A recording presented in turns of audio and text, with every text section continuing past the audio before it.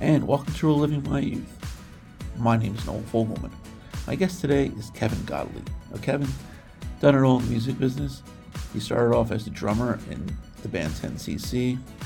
They had the major hit I'm Not in Love, and in 1977, him and his bandmate Lol left to form Godley and Cream. They released a ton of great albums, probably best remembered for their innovative video, Cry, which Michael Jackson used as inspiration for his black and white video. They directed music videos, directed Duran Duran's Girls on Film, a couple of Police videos. After they broke up, Kevin continued directing music videos for Bryan Adams, for Bono. The list goes on and on. We talk about his journey into doing that. And he is an author. He's working on movies. He's a super busy guy, and I hope you enjoy my conversation with him. So Kevin, your career spans so many different points in the music industry, videos, directing, the bands. Going way back, how did you decide on playing the drums? Well, I was in a local band, a couple of local bands, and for some reason I wanted to play guitar, but I wasn't very good, so I ended up on bass, and I was even worse on bass. But my next door neighbour always bought a drum kit for his birthday, a real nice Premier white drum kit, bass drum, tom-tom, the whole thing, and he was terrible.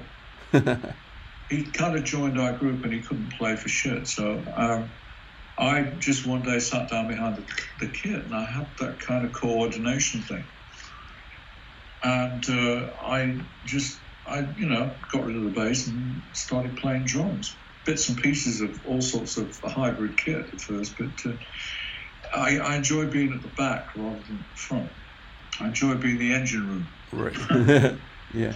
Did you kind of teach yourself to play the drums, or yeah? Yeah, well, I just listened to records. Right. And kind of figured out. I think I got thrown out of school class once for banging on my school desk, trying to figure out a particular role. And just by listening and figuring out what and then suddenly it clicks and it does, Yeah. What was some of the music you were listening to back then? What are we talking about now? We're talking about early 60s. God, I don't know, probably Elvis, probably Cliff Richard and the Shadows. Right. Which was our version of Elvis. But I was more interested in the Shadows, who were kind of cool, whereas right. Cliff was kind of a bit wanky. Sorry, Cliff. Yeah. At the time, the Shadows were very, very cool. And so I was listening to their drummer, Tony Meehan, quite a bit. And trying to figure out, what is important about the drums? Is it the fills? Is it keeping tempo? Is it how much bass drum, how much snare? It's it's kind of a learning curve, and I think most drummers from my generation figured it out, right, without having drum lessons. Yeah.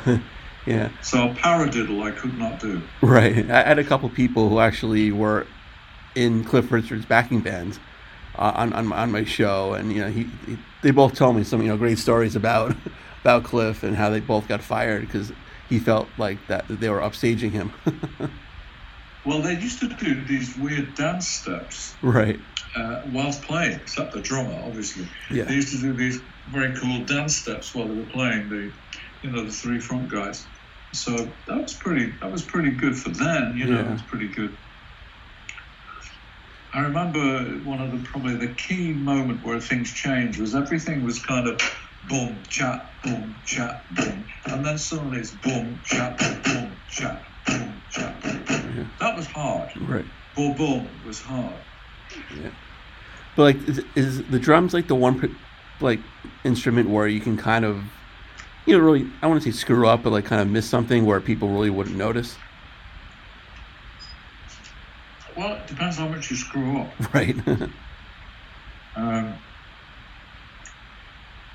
Well, if you screw up, then you screw up everybody else, I guess. Right. Because your main job is to keep the tempo. Okay.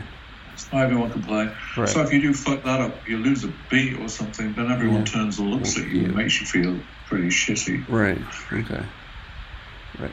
Now you said like early '60s, influences. So I'm assuming that you were a Ringo Starr fan. Yeah, very much so. Yeah. How was his playing like? Did you kind of mirror your playing to his? Not really. I mean, I've only recently realised that he was really a left-handed player, and he kind of switched, which probably gave him the originality. He's an incredible player. I suppose the two main drummers I remember from that period were Ringo Starr and Keith Moon. Right. Both different ends of the spectrum. Yeah. Keith was all flash and bombast, rolling all the time, but incredible power. Whereas Ringo was a bit more thoughtful and interesting in terms of how he developed over the years. Okay. Yeah. So how did you end up meeting Lol? We were neighbours. We were kids. We were friends since we were kids. Pretty much. We went to art college together. And then we split up. He went to Birmingham College of Art. I went to Stoke-on-Trent College of Art. But we kind of got together at weekends to come up with all sorts of world-dominating plans. Right. When did you realize that this might be something you would want to pursue with him, professionally? When we left art college together to drive to London to a recording session. So I kind of stepped out of one situation straight into another. And, at that time, there was no sense that this was going to be a career. It was exciting stuff. Right. But, we were kids. We were 20, so it was like, well, let's follow this and see where it goes. Right. And, gradually it began to go somewhere. And so before we actually knew what we were doing, we were doing it. You know what I mean? Yeah. But way before that, we were in local bands, travelling around in the back of shitty old vans full of chickens, and same as everybody else. Right. Yeah. And doing crappy clubs. Right. And so on and so forth. Yeah. Did traveling with those chickens, you bring a lot of feathers on stage? Well, fortunately, or unfortunately, the chickens had been evicted before we put our gear in, but it stank to high heaven. Right. So you can say you played like chicken shit one night, right? Yeah, exactly. Yeah. I know why. Right. Yeah. So back then, were you writing your own music with Lol? We were beginning to. Okay. Yeah, we were experimenting with. And we were, thinking back on what we wrote at the time. It wasn't all bad. Right. But it was very derivative because I think most musicians, when they begin and they're young, they listen to their heroes and they, to a degree, begin to emulate them. Right. It takes a while for that to go through that phase. Yeah. But we were right in that phase. Right. Now, did you meeting the other guys from 10cc? Was that early on like that as well, or how did that happen? That was kind of later. We knew Graham. Graham was a friend also from when we were kids. Right. And when we first started writing songs, he was way ahead of us. He'd already had a couple of hit records with the Yardbirds that he'd written. Right. So he was way ahead of us. But again, because we were neighbours, he could see our talent beginning to come out, our songwriting ability. So he invited us round to his place and used to record us on his 2-track Reeboks, which was where we first, learned a little bit about recording. So in a sense, he kind of produced us a bit in very, very early days. Just to give us the sense of what the whole process was. Right. What did you think about his songwriting? Great, really good. I mean, what he did with the Yardbirds, For Your Love, was amazing. The whole tempo change thing. And great. I mean, fantastic. Way ahead of his time. Right.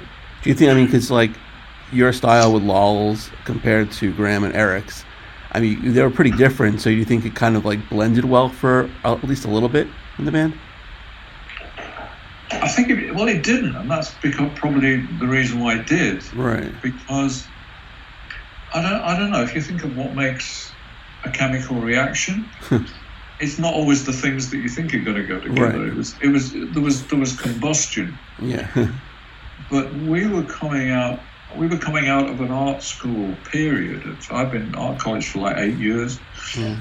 And during that time, I bought into the whole thing about, there was a tutor we had who made a significant change in how we thought.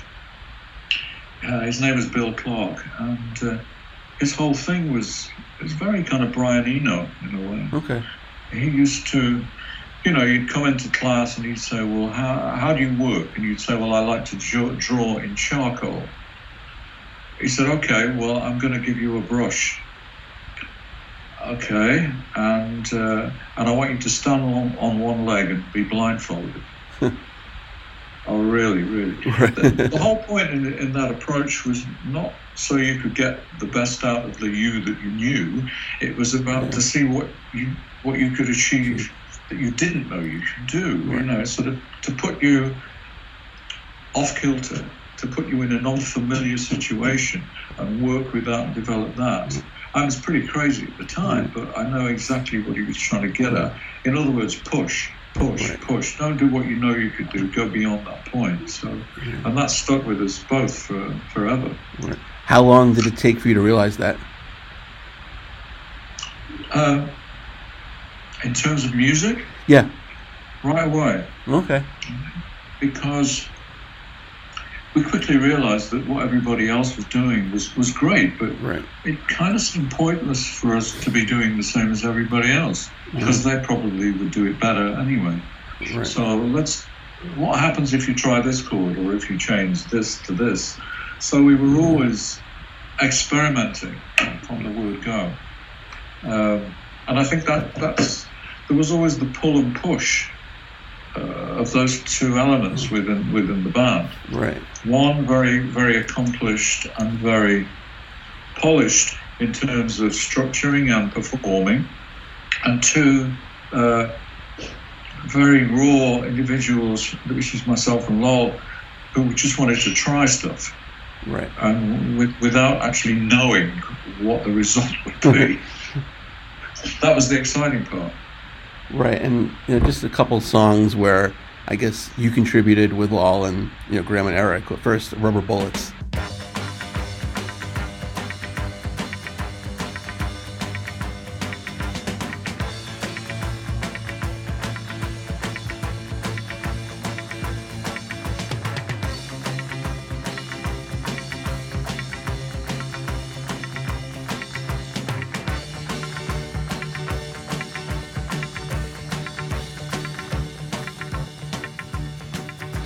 I went to a party at the local gas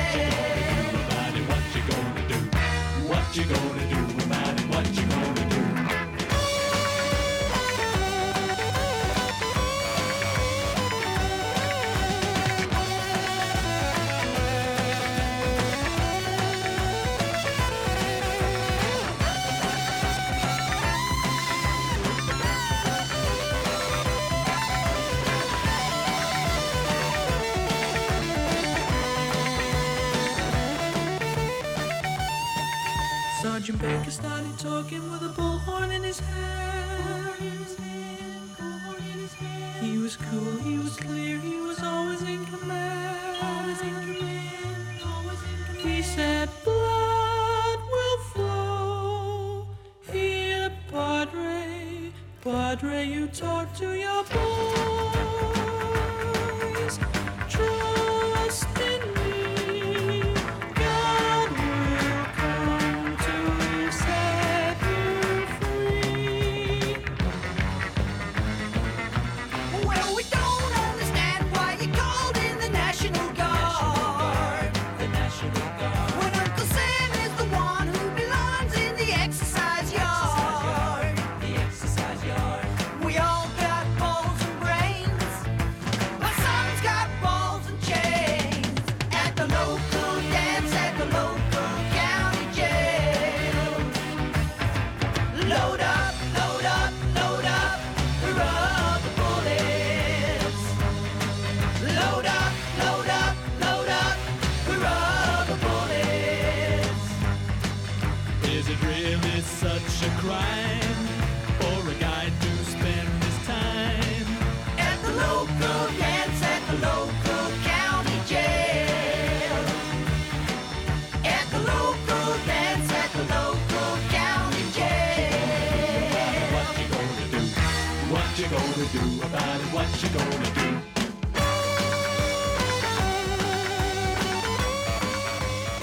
Well, I remember Lol and I wrote the majority of it at my parents' house.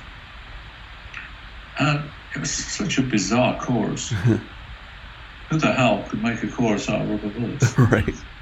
But I think we got stuck at some point, so Graham came in and helped us, I think, with the middle eight or something. And it was one of those things that, you know, it's when it came. Let me see. We'd already had a hit record with Donna, I think, by then. Right. And the next release wasn't a hit. So, but we decided to start making an album anyway. And I think that was possibly one of the first tracks we did. And it just sounded like nothing else, which was very encouraging.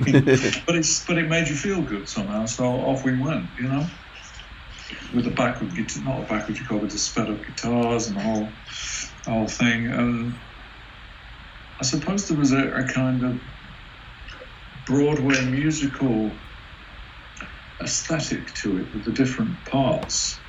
And that kind of music was always interesting to myself and Lol, that kind of Hollywood musicals. Right. It's not something one usually sees in rock and roll, but we kind of brought it there. For good or bad. Right. Yeah, we'll definitely get to that in a second. Okay. Yeah. Now the other one, I guess, what Graham and Eric wrote, which I guess could be considered that, you know, the band's biggest or most recognizable song is "I'm Not in Love." Yeah. And it's, I guess would be a far cry from what you and Lol would do. But how did that song come about, and did you kind of enjoy it, so to speak? Yeah. Yeah. Not immediately. I mean, that's probably a very good example of how we worked.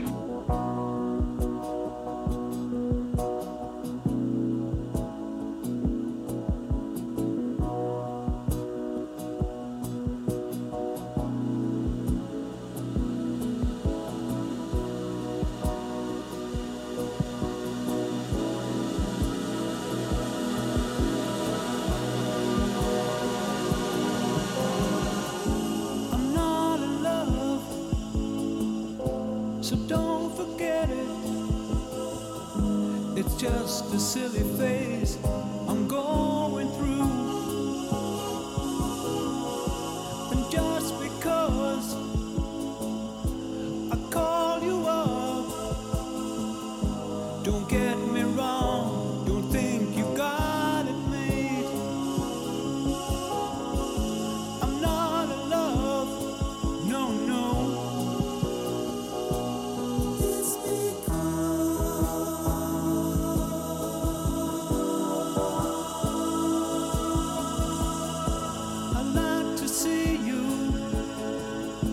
But then again,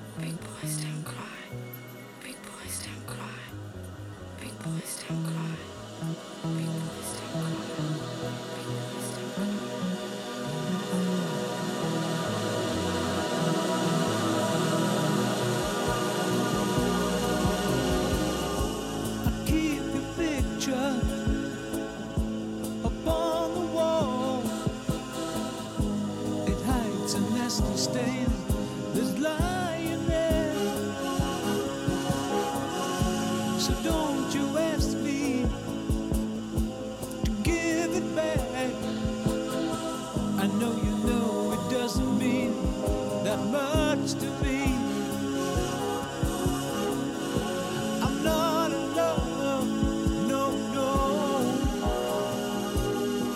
It's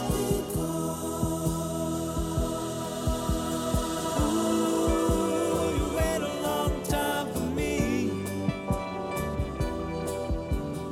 Ooh, you wait a long time. The original version of the song that we recorded was kind of like a sort of bossa nova lounge treatment, Right. and it's very sleazy, and it sounded a bit shitty. It didn't sound very good at all. It wasn't bringing out whatever the song had to give. So we shelved it. And carried on working on other songs. This is for the original soundtrack. Carried on working, but we knew it had something. It was one of those songs that had something. It was just that we hadn't found the right way to treat it in terms of capturing the atmosphere. And when it came time to try it again, just out of sheer desperation, I said, well, why don't we do it all with voices? Yeah.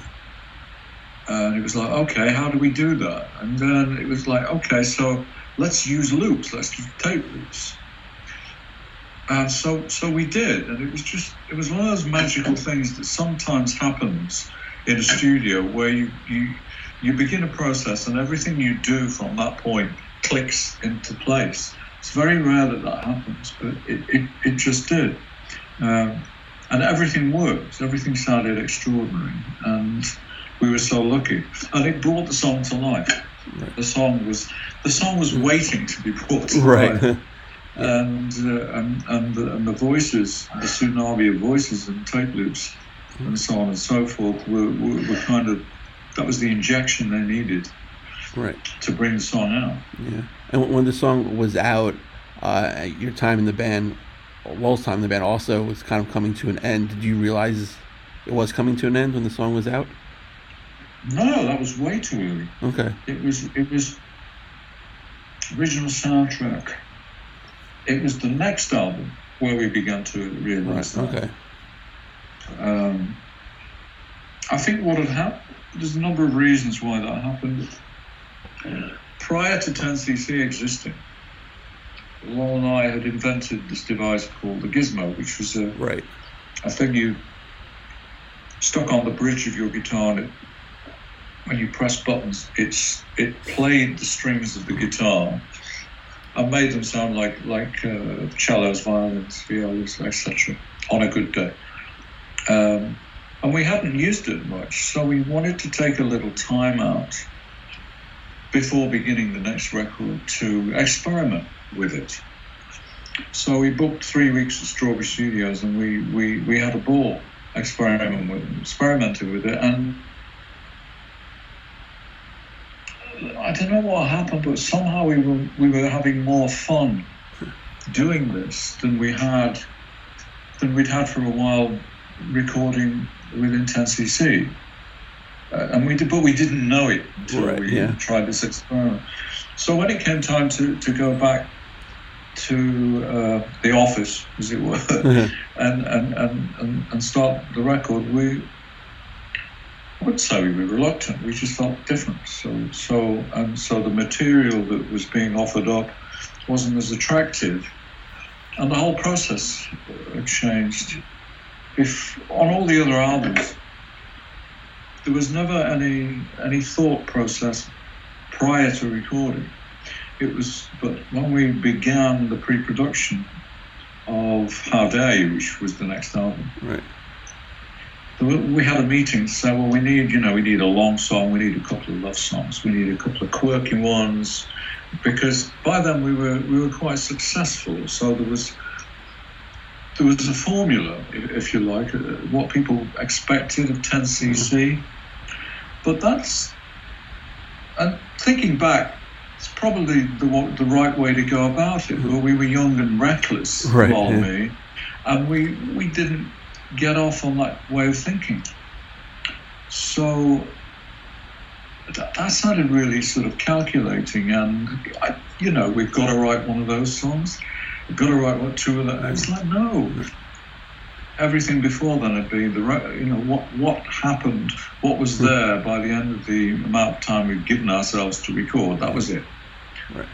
This was different. So something had changed, and we weren't comfortable with this. So we wanted to carry on experimenting with the initial thought that if we learned something, we could bring it back. So let's take a little break. But we couldn't.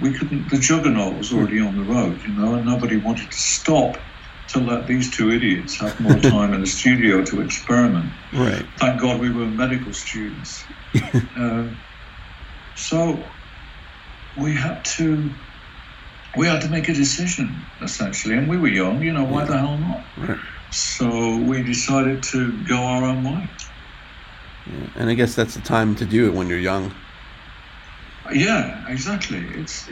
Looking back, it seems a little reckless now. But had we not have done that, we wouldn't have done all the other interesting things that we did from that point to the present day. So, So in many ways, it was a bizarre decision, but it was a good decision.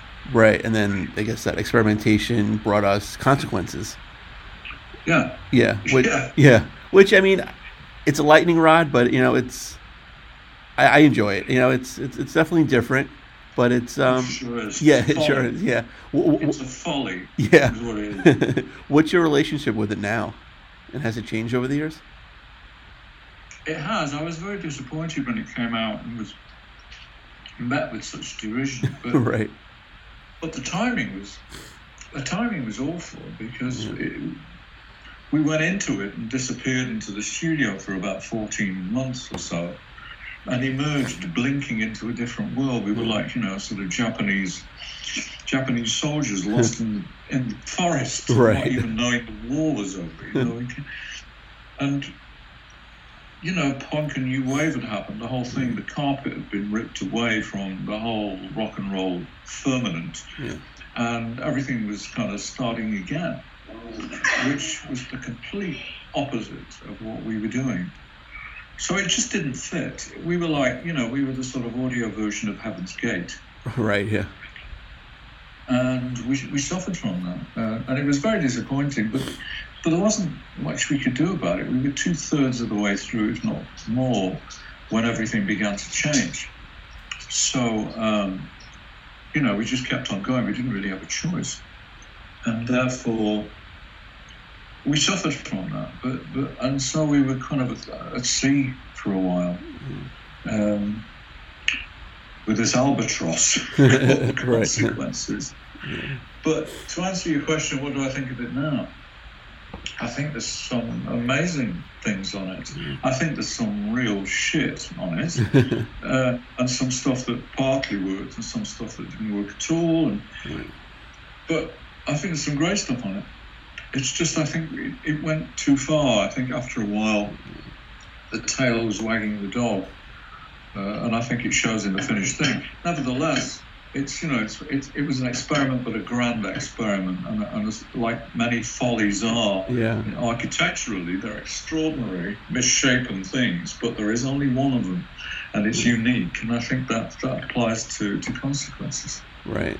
So then, you followed it up with Freeze Frame. Now, did you kind of... we followed it with L. I'm sorry, L, yeah. Yeah. So with L, did you kind of have to kind of rein it in a little bit, or were you still taking chances, or not as much? We were taking different chances. Okay. What we did was we found a local studio, a 16-track studio, very near to where Lol lived, actually. It was run by a chap called Nigel Gray, who built the studio. Nigel is no longer with us, sadly missed. But he recorded the Police's first 3 albums. Okay. Produced them. So this place had a sound. It was very stripped down and very simple, but it had a sound and a vibe. So we began to work there. You know, it wasn't very expensive. Began to work there and just basically go back to basics and learn all over again. Hence the L. That's the album is Learner Drivers wear L plates in the UK. Okay.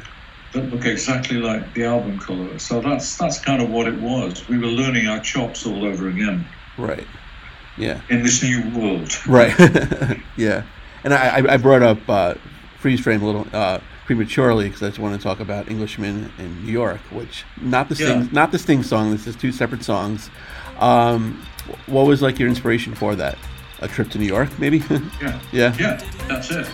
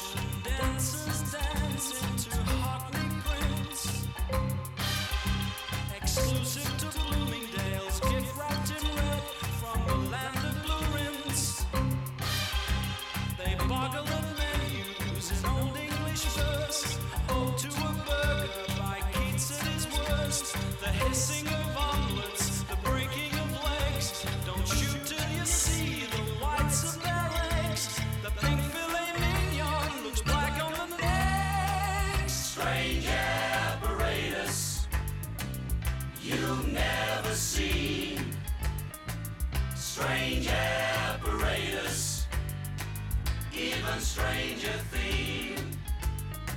Street alligators, big anglophile, will navigate us through a change of style. I came, I saw, what manner of beast is this? New York, you talk a little bit left to center.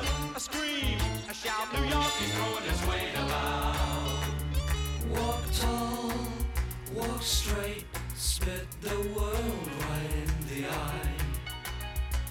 The stronger the wood, the straighter the arrow. Dismembered hope for me, live elements, viewing the sleaze. Sorry, no dogs, no fags, no shriners, and no amputees. Sexual athlete applies for audition, willing to make it in any position. Just one of the extras with blood on their faces. In Snow White and the 7 basket cases. I'm happy and dopey and dirty in places. I can't remember why we were in New York, but we've been there a number of times. You know, a lot of our music, a lot of the early Tennessee Steam music is filled with Americana. It's steeped in America. So to actually go there for the first time and be in New York City was just overwhelming in a good way. You know, we sort of sucked it all in by osmosis and spat it all out in this track. Right. And I think what made the song was the video. And you guys didn't direct it, right? You just starred in it, correct? Ish. Okay. What that was a pivotal moment, because what actually happened is we weren't a band. We weren't touring. We weren't doing anything other than we were now kind of slipping under the radar, making a record. So by the time we finished it, and this was going to be the single, the only way we could think of promoting it was to maybe do some kind of a short film. Right. Now, there was no music video business then. There was a few sort of late night TV programs that showed films if the band couldn't show up, you know. but we couldn't think of anything else to do, so we did a kind of short storyboard, keyframes of a storyboard, and took it to the record label to see if they'd allow us to pay to make this film. And surprisingly, they said yes, but they wouldn't let us direct it. We could only do it if we worked with someone who'd done film before, Right. which we did.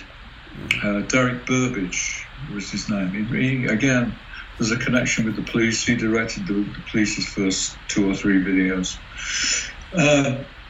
But during the shoot, it was like, a couple of explosions went on in our minds. Wow, this is great.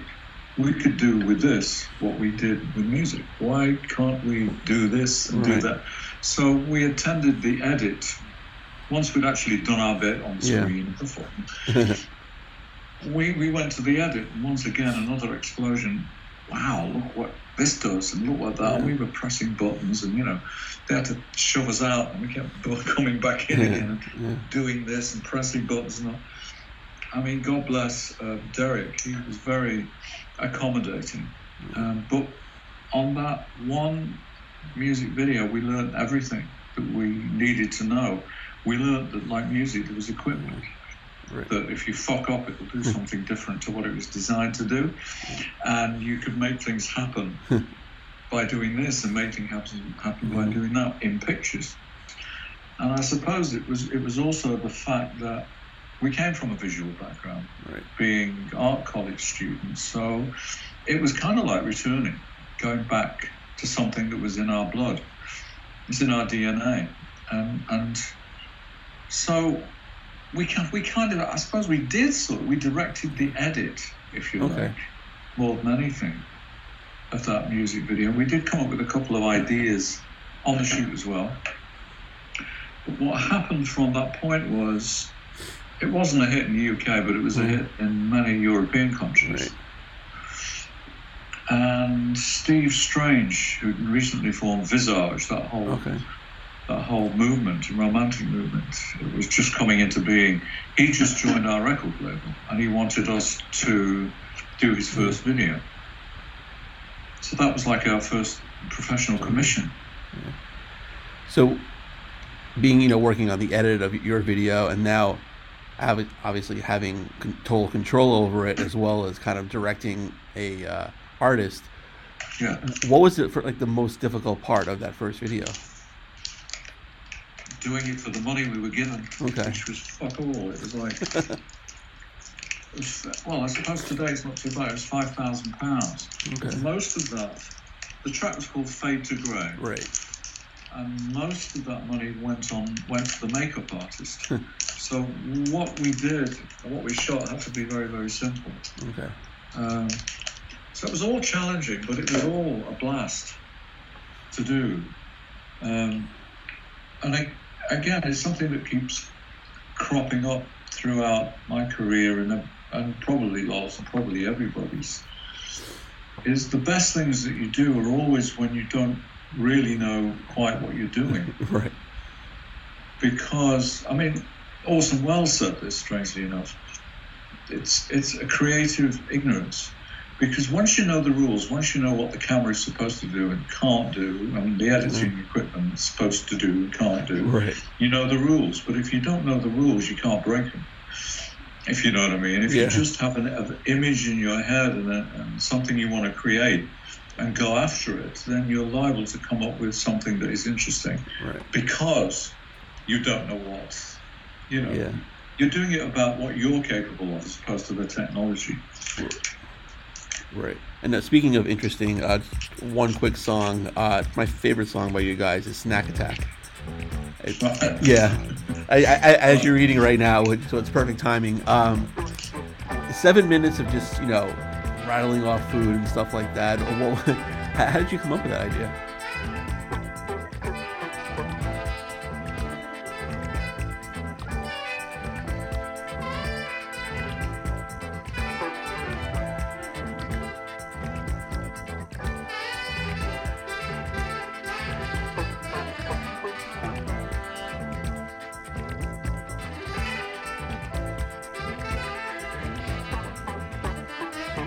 Saturday sat in the dark, watching the ceiling falling apart. The air conditioner's been busted for weeks, so the smell of cooking seeps through the floor. I can't eat no more. They want me to be as light as a feather, so the doctors wire my jaws together. And I'm locked in the bedroom away from the food, so I lie on my back in the dark, in the nude. I can't eat no more. I gotta use a straw. But if the devil dragged me down to the kitchen, I wouldn't put up a fight. I'd gladly sign away my soul for a T-bone steak tonight.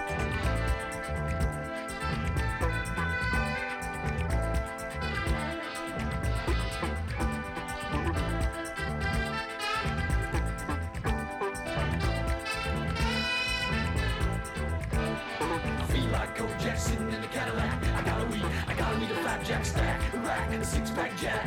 Just call me Jack Kerouac. Click clack, open up the hatchback. I can eat a bubble car or a pack of make, patty cake, Big Mac.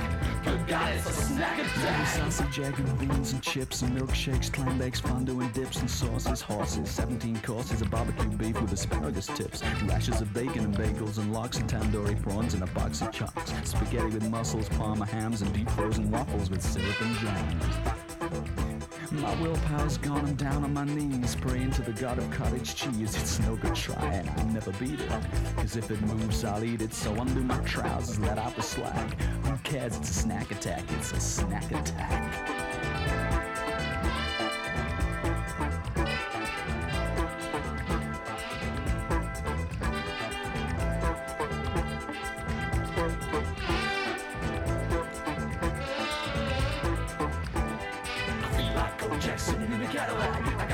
I gotta weed a flapjack stack, rack, a six-pack jack. Just call me Jack Kerouac. Click clack, open up the hatchback. I can eat a bubble car or a pack of Mac, patty cake, Big Mac. Good God, it's a snack attack. It's a snack attack. It's a snack attack. It's a snack attack. My father was a gents outfitter, my mother went crazy, they had to commit her. They used to tell me, don't be a quitter, but I know deep down I'm the runt of the litter. I can't eat no more, I gotta use a straw. But how do you take an overdose or even pretend to do it when the last straw is the one in your mouth and you can't suck sleepers through it? I can't eat no more, I gotta use a straw. If the devil took me to Mexico to taste his guacamole, I'd gladly sign my name in blood and give him the keys to my soul. Because I can't eat no more, I can't eat no more.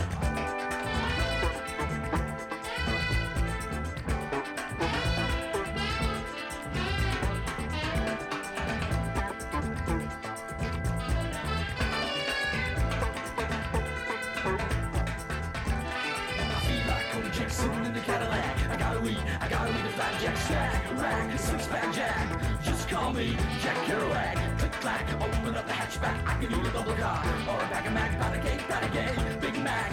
Good God, it's a snack attack. It's a snack attack. It's a snack attack. I feel like Kojak sitting in the Cadillac. I gotta read a flapjack stack, rack, and a six-pack jack.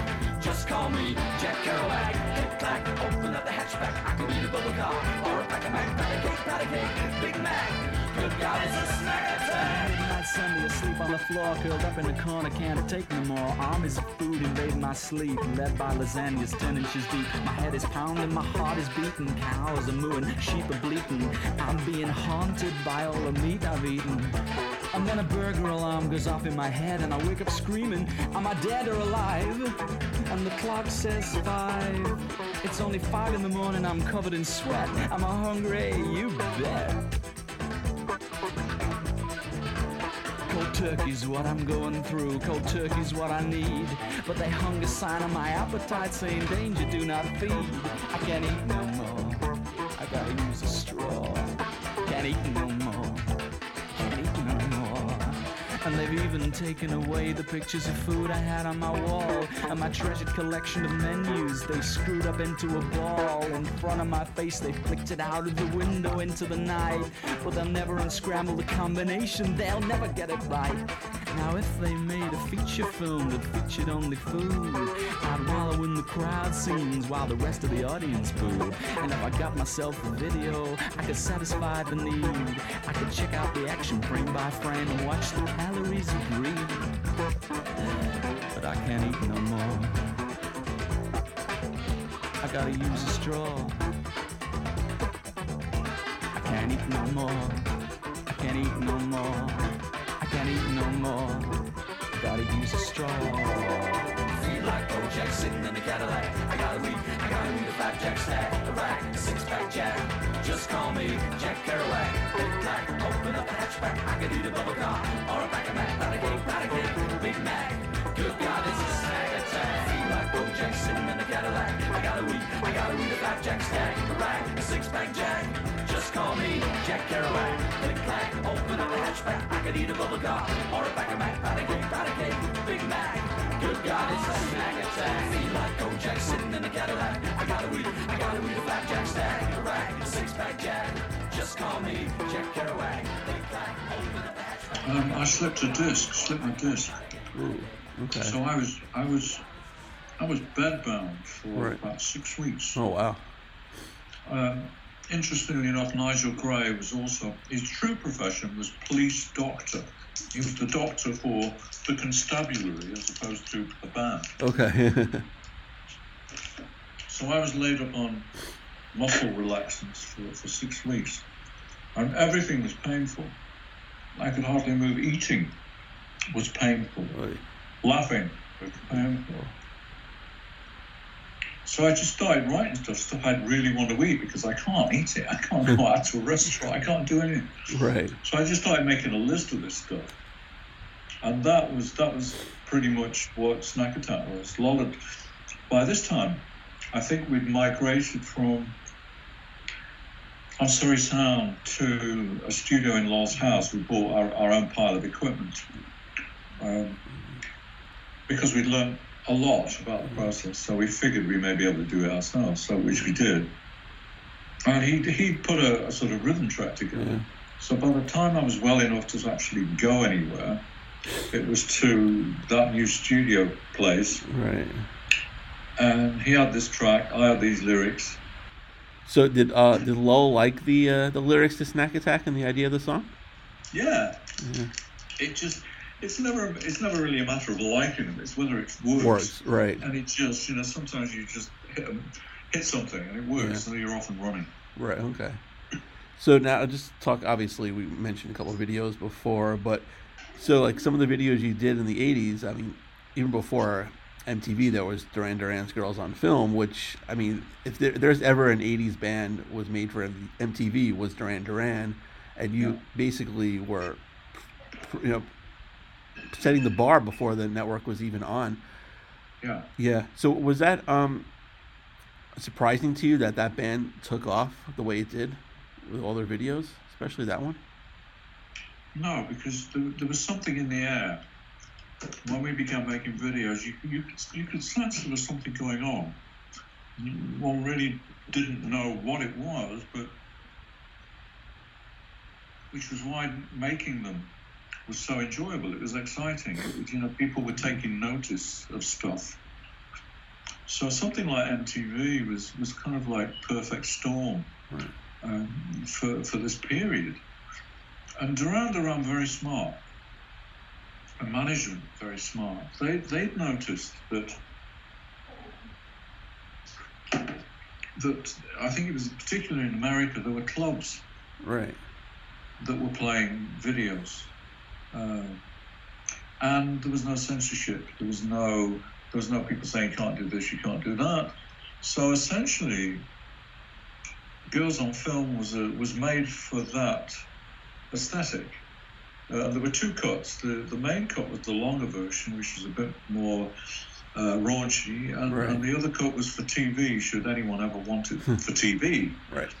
Which of course they did. Yeah. So, but I think they came out through the New Romantic movement, which was kind of in a sense, it was the opposite to punk. Punk was very, very raw and street.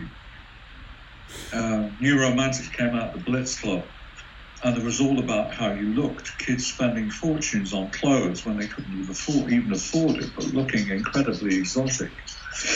So the look of things was becoming a lot more important.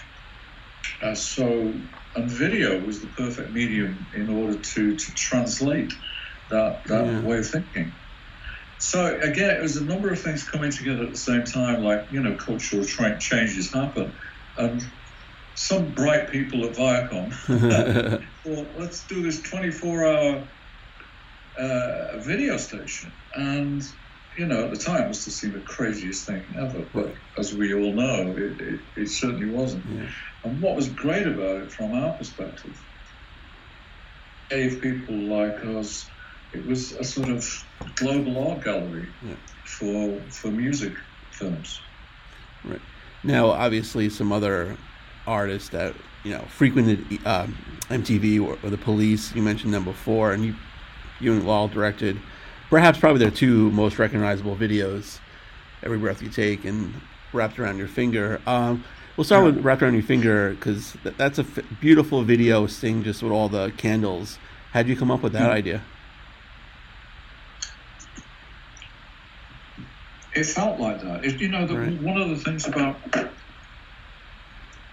the videos that we made as opposed to the videos that other people made, we avoided narrative. Okay. It seems, show and tell, you don't need both. The song says it, you don't need to show it. So we were always after framing something as opposed to giving them the full picture. Yeah. Well, the first thing was it felt like it should be in slow motion. And it felt kind of spiritual and dark, and it felt like the video turned out. But I think we were probably the first people to do a film that was shot in slow motion, and yet the vocals and performance are in real time. And I think that's what really made that film work. It was very bizarre. It's like a standard procedure now, but we were the first to do it. And how we did it was we filmed them at 50 frames per second, but the track they were performing to was sped up twice the speed.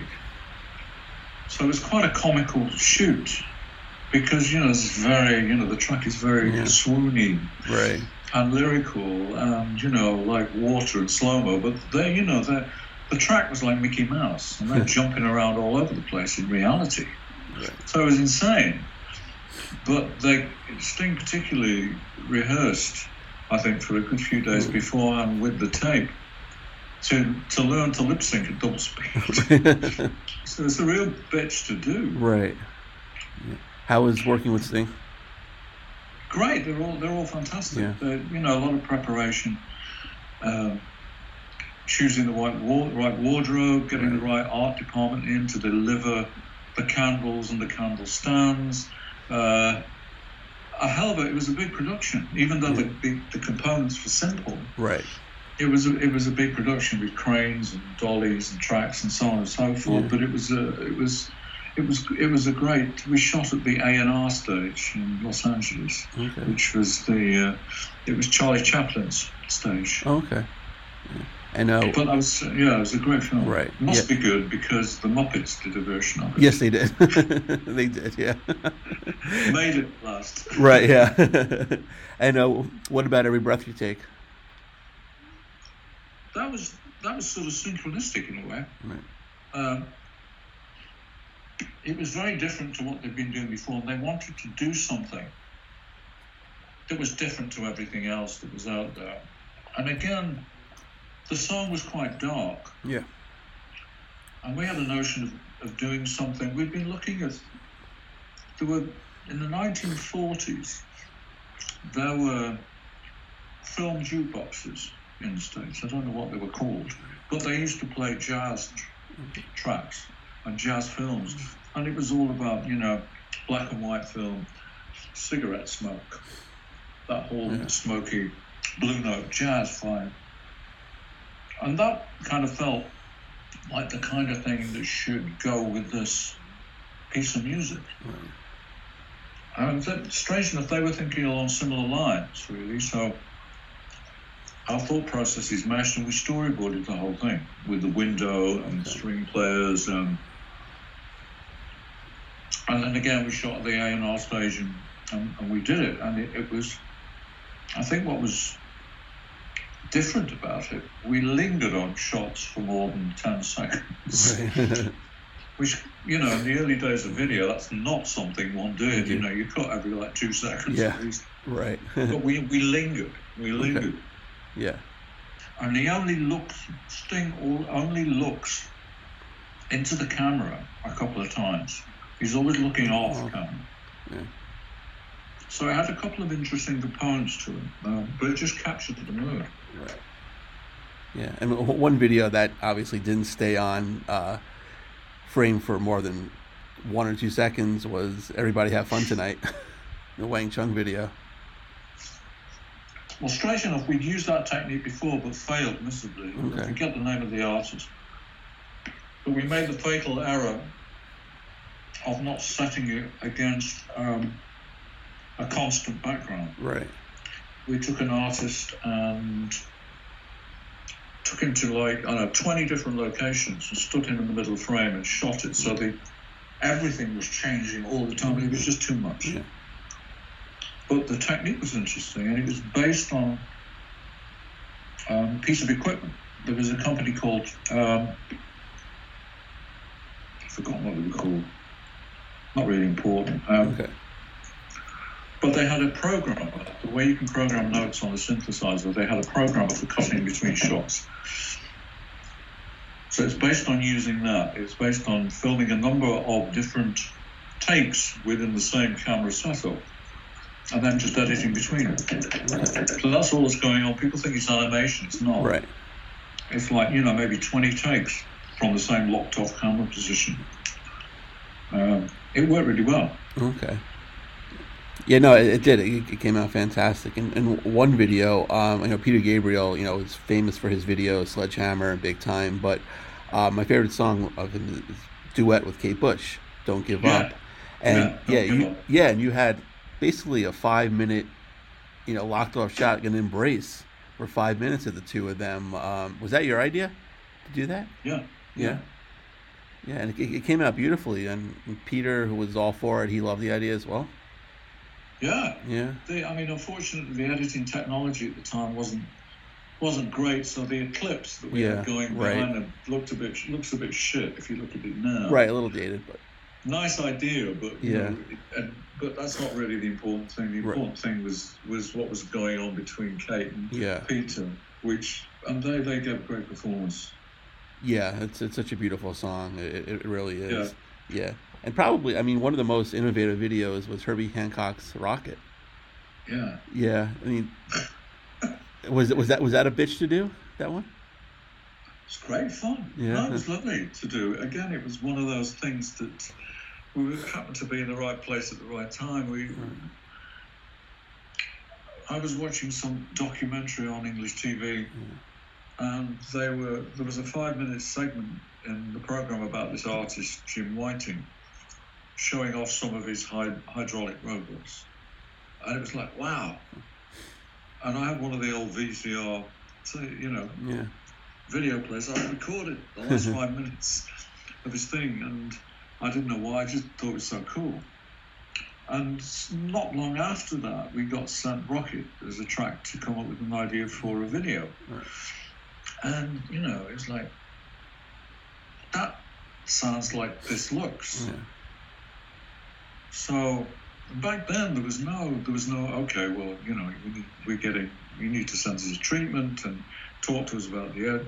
No one knew what music video really was then. And particularly, professional musicians, jazz musicians, it was a completely alien discipline. So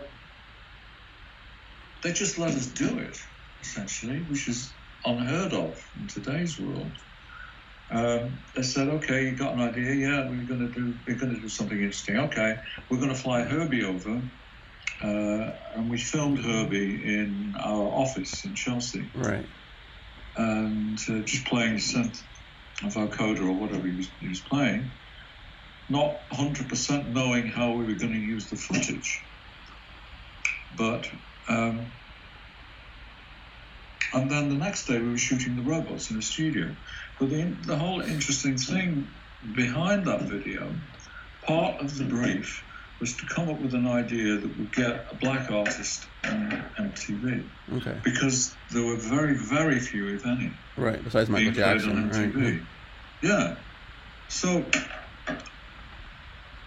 it was like, okay, we got to get him on there. Right. So we put him in the TV in the video, yeah. in the video, but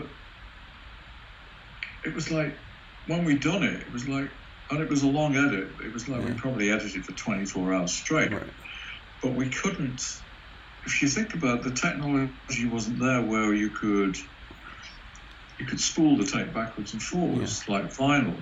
So we had all the footage which was done on film, 16mm film, transferred backwards as well as forwards. Okay. So we were editing between forwards and backwards with all this mad footage. And when we finished, we thought, what the fuck is this? They're gonna kill us. Right. They're gonna fucking kill us. And we sent it off to them, and it was like Herbie didn't know what the hell he was looking at. He saw this thing. Right. Well, yeah. Well, the finished product came out beautifully, and it's one of the all-time greatest videos. And speaking of another all-time greatest video, your video for Cry, which is legendary. How did you come up with the idea of having to dissolve, faces, the order of the faces, and like, are they all actors, people you know? How do they get involved?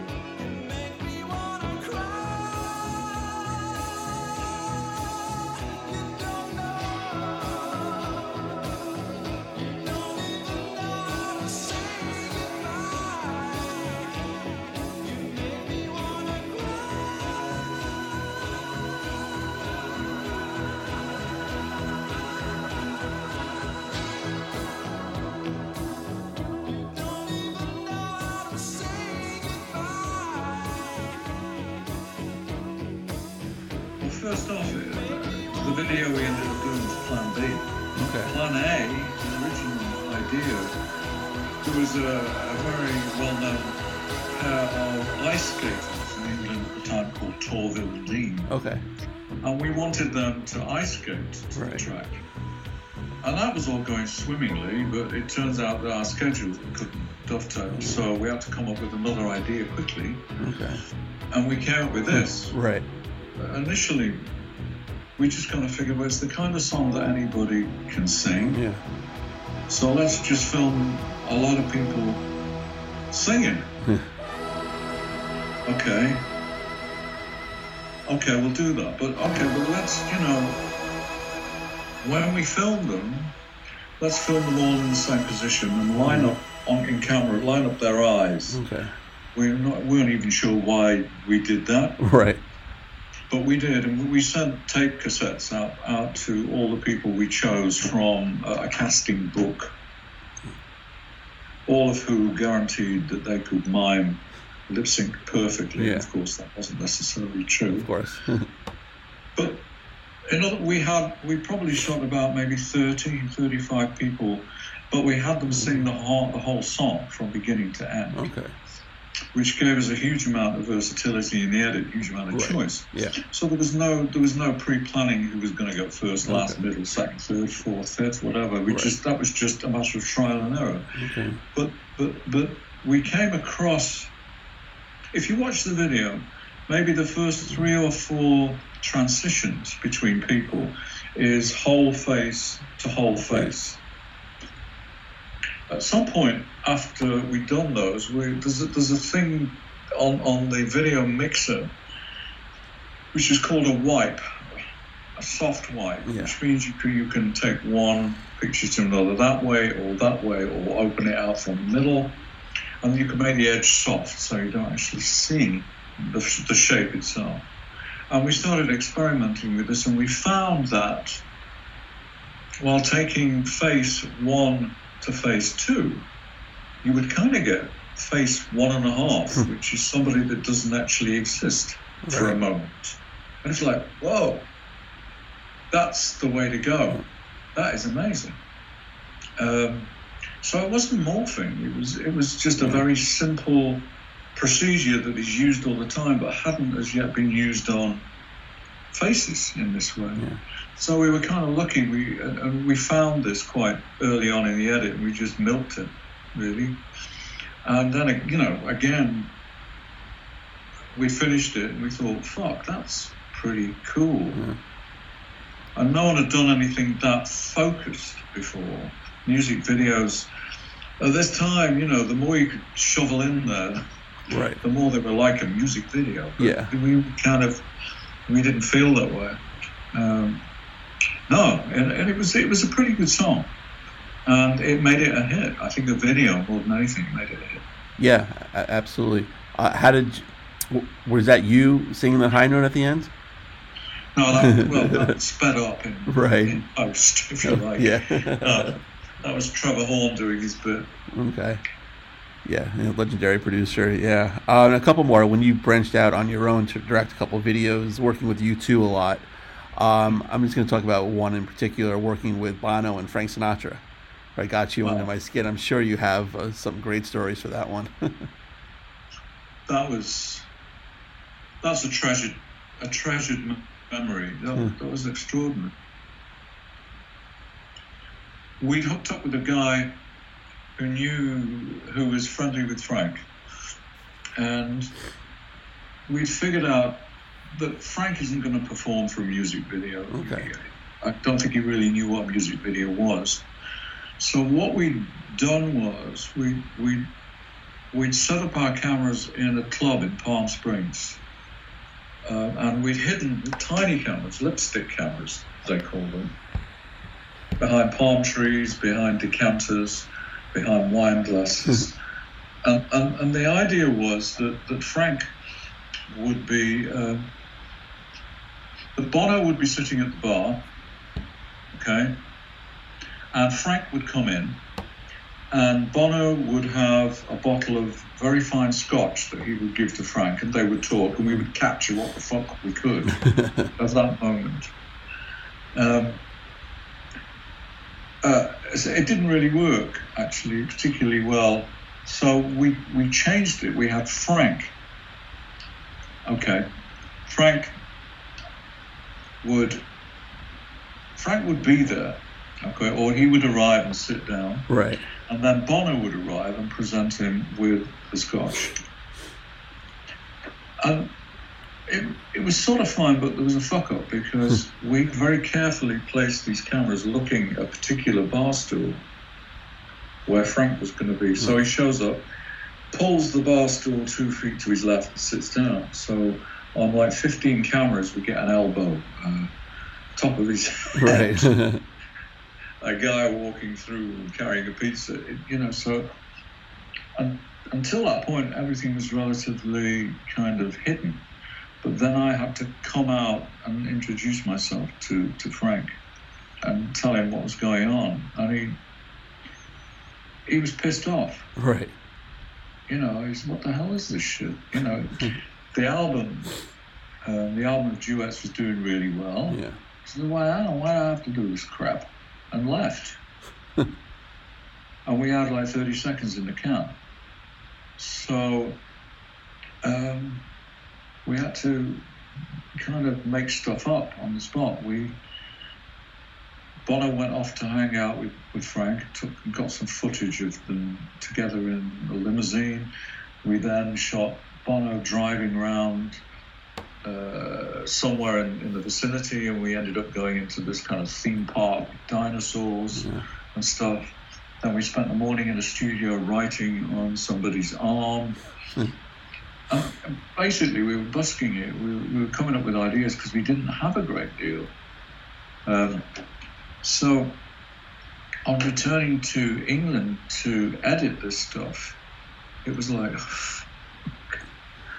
how are we going to make this work? Right. So, sort of like a couple of days into the edit, it was okay, but it was lacking something.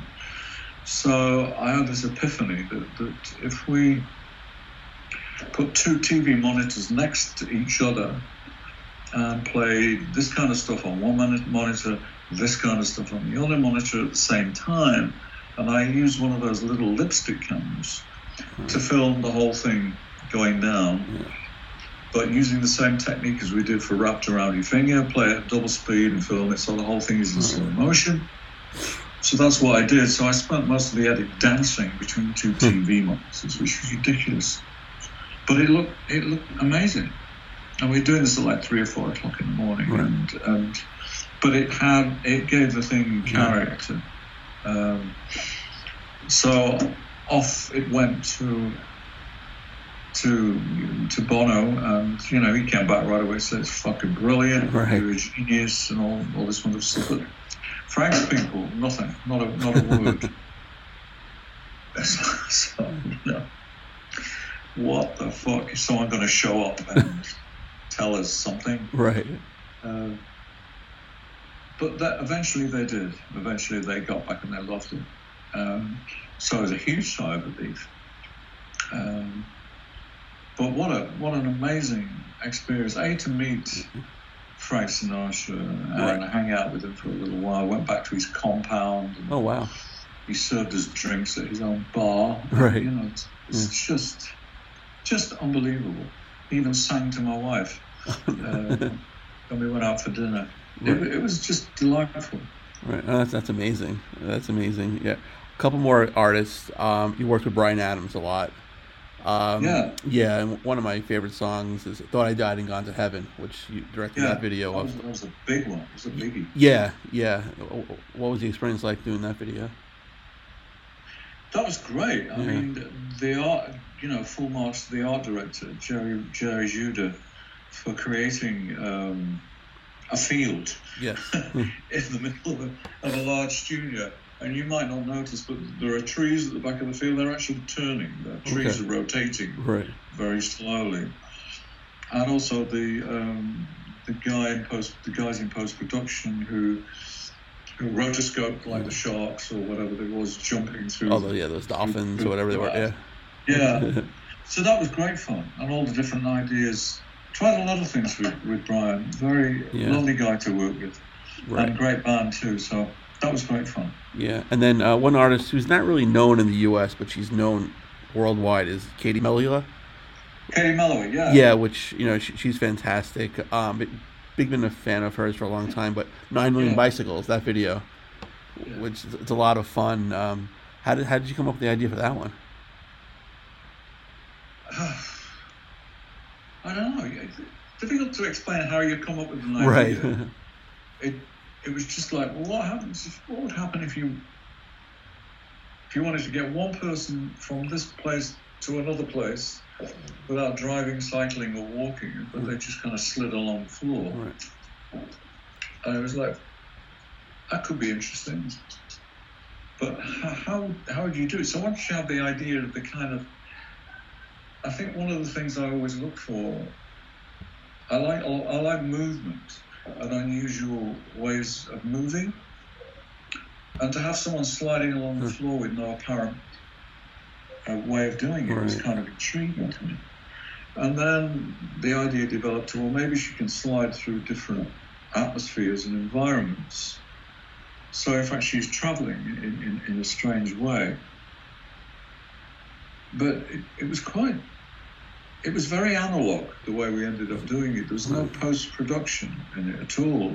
A lot of people think that, you know, we shot plates, and we also shot her against green screen, and we put the thing. We didn't. What we had was, there were maybe 3 or 4 lanes of atmospheres on the floor in the studio. And our camera was on a crane, looking straight down, with the lights on the crane, Right. and the dolly track to one side of each of these lanes of activity. And at one end of the studio, there was a kind of pulley system attached to a fiberglass mold of Katie's back that she lay in. There was a cable running from that to the pulley system. And so there were guys at one of the studio pulling her smoothly across the floor in this sort of fiberglass thing, so she slid perfectly. Camera following it on a crane, keeping her in frame, sometimes dropping down, sometimes going back up. And that's essentially all it was. We just kind of mixed or cut between all the different atmospheres we'd set up. And then in post, occasionally where you could see the cable attached to the rig, we removed it in post. Yeah, it came out great. It's a great song, great video, absolutely. Yeah. Yeah. Well, so what are you working on now? What am I working on now?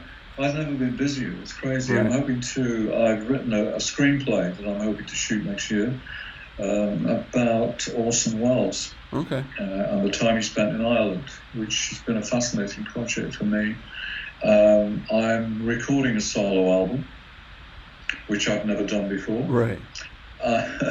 I'm involved in 2 musicals that I'm creating screen content for.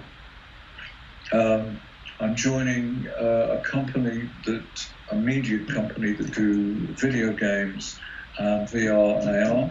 Okay. That's areas that fascinate me.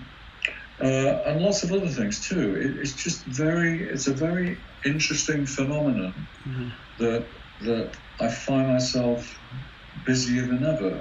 Right. It's nuts, but I'm glad because it's what I enjoy doing. Yeah. And I've written a book, but that was ages ago. That was a long time ago. But so lots of stuff, lots of good stuff. I'm currently in the middle of editing something that I just shot last week for an Irish artist called Paul Horrigan.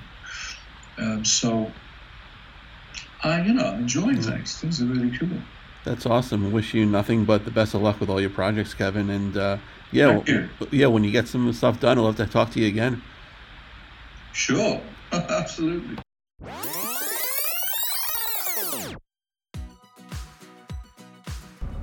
And a special thanks to Kevin for joining me today.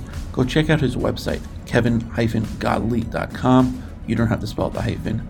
If you want to follow me on Twitter, I'm at TheFirstNoah19. Be sure to like the page Reliving My Youth on Facebook. And if you have guest ideas, hit me up on there.